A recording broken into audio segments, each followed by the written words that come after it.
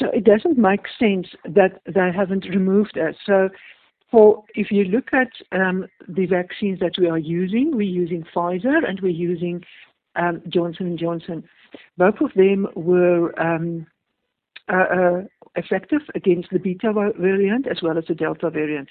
Remember, that was our first concern when we started with AstraZeneca.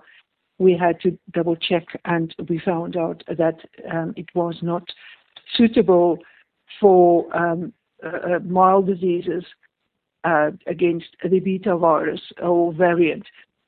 And subsequently, all vaccines are effective against severe disease. So we know that now, but this is now with hindsight. But when we rejected the AstraZeneca, we were not sure during that time whether it would protect against severe disease. Now we know.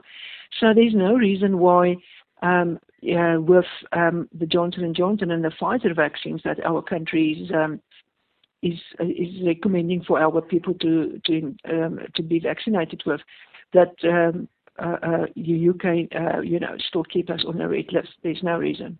So what one needs to do is one needs to look at our data, and if you look at our daily cases, we're definitely over the third wave. Yes, we all know that there will come a fourth wave, but for now we're out of that.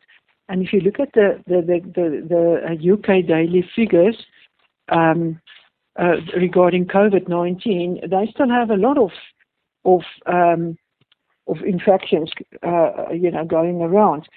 So the question then arises, you're telling us that we are not safe to go to your country, but in your country you still struggle with COVID-19, and that you have vaccinated much more people than we did in our country. So I can't see why you would then have against South Africa. Why do you discriminate? So SAMA is extremely happy to notice that Germany removed us from their red list.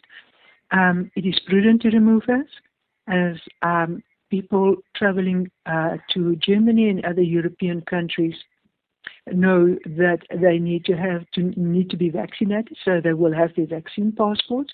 And for those who, at one or reason or another, couldn't make it for our two jabs, if they took the Pfizer, they will then have to produce their PCR test that would be less than 72 hours. And that's what the international sort of guidance is on this. So I think it's correct what happens.